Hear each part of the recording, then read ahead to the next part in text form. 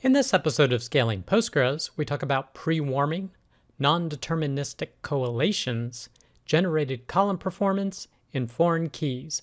I'm Preston Jameson, and this is Scaling Postgres, episode 86.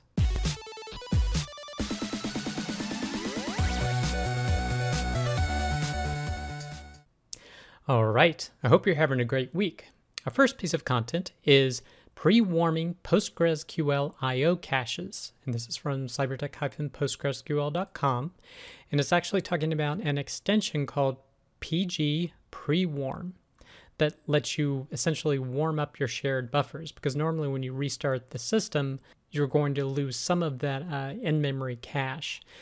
Now, some of it, because it does utilize some of the OS caching, may still be present, but it should help you preserve things like shared buffers. And using this extension, he says there's two ways you can do it. You can do manual caching, or you can do automatic caching on startup, which is probably what most people would want. And to manually cache something, after you have created the extension in your database, which in this extension is part of the contrib module, so install that first. You just do a select star from prewarm and then specify the table name. So it's a function called PG Prewarm. And the result says 4,425 pages have been read and put into the cache, is what gets returned as the results. Now they have some other options here you can use, like specifying the first block, last block, things of that nature. But then he goes into automatically populating your PostgreSQL cache. And basically, once you install the extension, you then add pg_prewarm to your share preload libraries in your postgresql.com file and do a restart.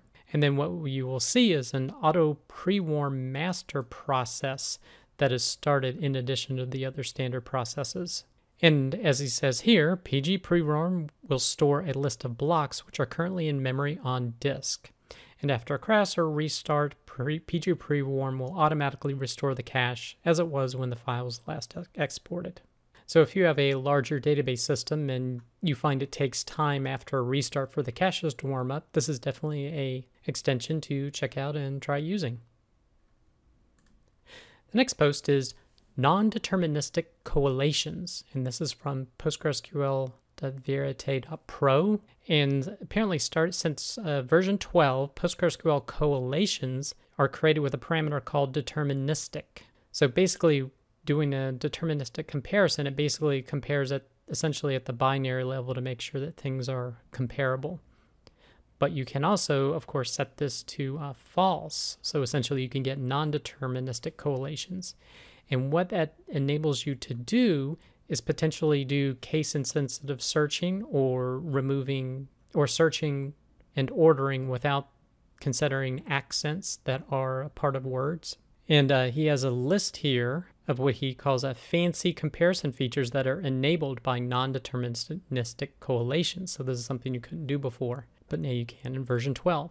So you can determine equality between canonically equivalent sequences of code points. So they're doing a comparison here, and when deterministic is false, you can get a truthful comparison between these values. So from a binary sense, they're different, but from a actual sense, just looking at them, they are identical. So you'll get that with the non-deterministic comparison. The next one is equality between compatible sequences of code points. So I believe this is considered with regard to ordering. So comparing two Fs with a combined F, so two Latin F letters, you can get an equal comparison on that if you create a collation that has a secondary strength. So by default, when you do deterministic false, it still won't consider these true. You actually have to set the strength at a secondary level to be able to allow these comparisons to equate to true. Then they go on to ignoring case. And again, you can ignore case as long as the collation is set to a secondary strength. You can ignore case and accents if you set the strength to a primary. So at a primary strength, you can ignore capitalization and accents. You can ignore accents, but not the case. Using some more keywords here, saying the strength is primary, but the case level is yes. You can ignore spacing and punctuation by setting different values here, alternate equals shifted. matching compatible symbols, and ignoring code points assigned to individual characters. So there's a lot of different capabilities with this support for non-deterministic collations. I'm not 100% up on all this, but very interesting possibilities in terms of doing ordering and comparison operators when working with text. So if you do a lot of that, definitely check out this blog post to learn more about this new feature and potentially how it can be used. The next post is called Regenerated, and it's basically about generated columns. Now, we've seen some similar posts about generated columns in previous episodes of Scaling Postgres. What is particularly interesting about this one is that they do a comparison of trigger-related and then using the new generated column features. Because if you wanted to achieve what generated columns do, basically generate a column based upon existing data within that table row, for example, like adding two values together. But what he does is he does a trigger approach, because you have to use triggers because this feature does not exist before version 12. So he did a trigger approach, and then he used the native generated column approach, and then he looked at their performance. So that's what I found interesting here. So he compares inserts using both methods. Using the trigger method, it completed in 6 seconds, so the million rows inserted 6 seconds. For the generated columns feature, it's at 4 seconds, so it's more performant, which you would kind of expect because it's a core feature of PostgreSQL now. But with no generated columns used, the insert performance was about 2.4 seconds. So generated columns still do take a performance hit, just not as significantly as when you're using triggers. So that's something to keep in mind using this new feature. Then he looks at updates. So an update using a trigger was at 13 seconds. It was at 9 seconds with the generated column and about 5.8 seconds with no generated columns or triggers.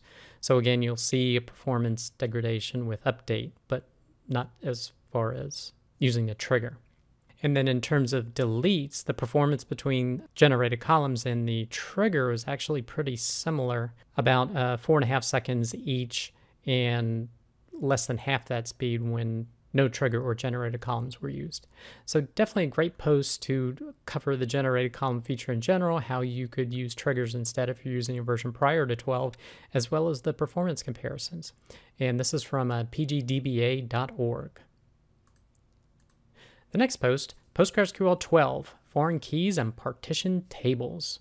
So this is a pretty brief post, but it talks about the pretty big benefits for referential integrity that come with these new features added to 12 to be able to create foreign keys and then reference foreign keys within a partition table. And they give example of where you have an items partition table, a stock partition table, and then a warehouses table that is not partitioned, and how in the stock you can actually use foreign keys that references the items and references the warehouses.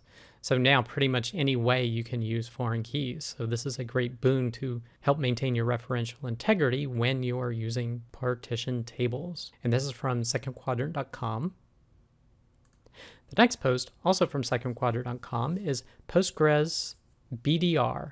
It is also about fast, safe upgrades. So BDR is their bidirectional replication product, basically their master-to-master a PostgreSQL proprietary solution. But I thought this post was interesting because it does advocate where BDR has some advantages, particularly with upgrades. So now, a lot of people use it because they want 24/7 availability and nothing to go down. And when you have a primary and a replica database and you need to switch over, there's some time that you are actually going to be down because maybe the primary goes down and you need to wait for your monitoring system to detect that it's down, and then it does some automated failover method that takes, can take on the order of minutes. Whereas, they're claiming here they've gotten it down to a second flipping over with their BDR product. But again, everything's always in sync. You don't have to wait for something to be synced over from a primary to a replica. Now, things may eventually need to catch up, but I could definitely see this has some advantages. And particularly, they're talking about upgrades and how you can have a bidirectional replication between different versions. which of course we've seen some posts do with regard to logical replication. But their product kind of does it apparently more out of the box to be able to keep things up and replicated. So definitely an interesting use case for a BDR that I had not considered before. So if you're interested, definitely a blog post to check out. And another post from secondquadrant.com is managing another PostgreSQL commit fest. So if you want some insights into kind of how the PostgreSQL commit fests are run, here's a brief post that discusses that. The next post is braces are too expensive, and this is from Robert Haas at blogspot.com. And basically he's talking about the PostgreSQL executor being volcano style. And what does that mean? It means a number of things. The query planner generates a plan that is organized into a sort of tree structure, and the system's designed to be extensible with individual nodes that appear in the plan tree having no data type specific knowledge, but rather obtaining their knowledge about specific data types from support functions. And it means that the executor functions using a pull model. So plan nodes generally support an operation that says, give me the next tuple. So he has an example here that where basically the nested loop 1 is run, and then it says, give me the next tuple from this one. And then this says, okay, give me the next tuple from this one, retrieves it, and then says, give me the next tuple for this one, retrieves it, and then this requests this one. So I would say this is kind of like a more top-down model. But all the interesting work happens essentially on the leaf nodes. Here, here, here. And he says this can create an overhead of a lot of function calls, which is why I believe he's saying braces are too expensive. It's not about orthodontics, it's about the number of function calls that are being used. And they had done a overhaul of PostgreSQL expressions because the expressions were done in a similar tree of executable nodes. And they reworked it and transformed the expression tree into a series of steps that are executed one after another, like a sort of dynamically constructed program. And they actually got some increased performance by doing this for the expression side. So basically, they're considering potentially doing this for optimizing these plan trees. So this is something that they're thinking about doing in terms of PostgreSQL that may be able to gain some better performance. So if you're interested in digging into some of this, definitely a blog post to check out. The next post is tuning checkpoints. And this is from evolvemonkey.blogspot.com. And he's basically talking about how to set up your configuration for checkpointing in terms of adjusting checkpoint timeout, min wall size, max wall size, checkpoint completion target. Gives some advice about first, kind of set what you want your checkpoint timeout to be, and then kind of backtrack from there, as well as doing some queries like this to see how fast you're generating wall files to get a sense of what you want to set these parameters to. And he gives an example where they helped optimize the database that went from this type of very high activity. We're able to calm it down by optimizing these parameters. So if you haven't done this yet, definitely a blog post to check out. The next post is PG Bouncer 1.12.0 is released. And they say this release contains a variety of minor enhancements and fixes. Also contains some fixes to the new Scram support in PG Bouncer 1.11, improving interoperability with newer PostgreSQL versions. So users of Scram are particularly advised to upgrade. So if you upgraded for Scram support, you probably want to upgrade to 1.12 relatively soon. And this is from pgbouncer.org. The next post is PostgreSQL Connection Pooling Part 1 Pros and Cons. So again, after a PG Bouncer post, this is a very general post that talks at a very high level about the benefits of connection pooling and some of its disadvantages. Benefits being able to have more connections, virtual connections as they were, relative to the physical connections to the database. Some of the cons is you're introducing another source of downtime if something goes down, as well as increased latency, and you're going to be putting essentially your authentication layer within PG Bouncer a lot of cases because the clients need to authenticate to PG Bouncer. But if you're considering using a connection pooler, if you haven't already, definitely a blog post to check out. Next post is that PostGIS 3.1.0 release candidate 2 is released, and there's the information here from postgis.net. related to that is a post about PostGIS, and that is generating land-constrained geographical point grids with PostGIS. This is from corben.net. So if you have a use case for doing that, definitely a blog post to check out. That does it for this episode of Scaling Postgres. You can get links to all the content mentioned in the show notes. Be sure to head over to scalingpostgres.com where you can sign up to receive weekly notifications of each episode, or you can subscribe via YouTube or iTunes. Thanks.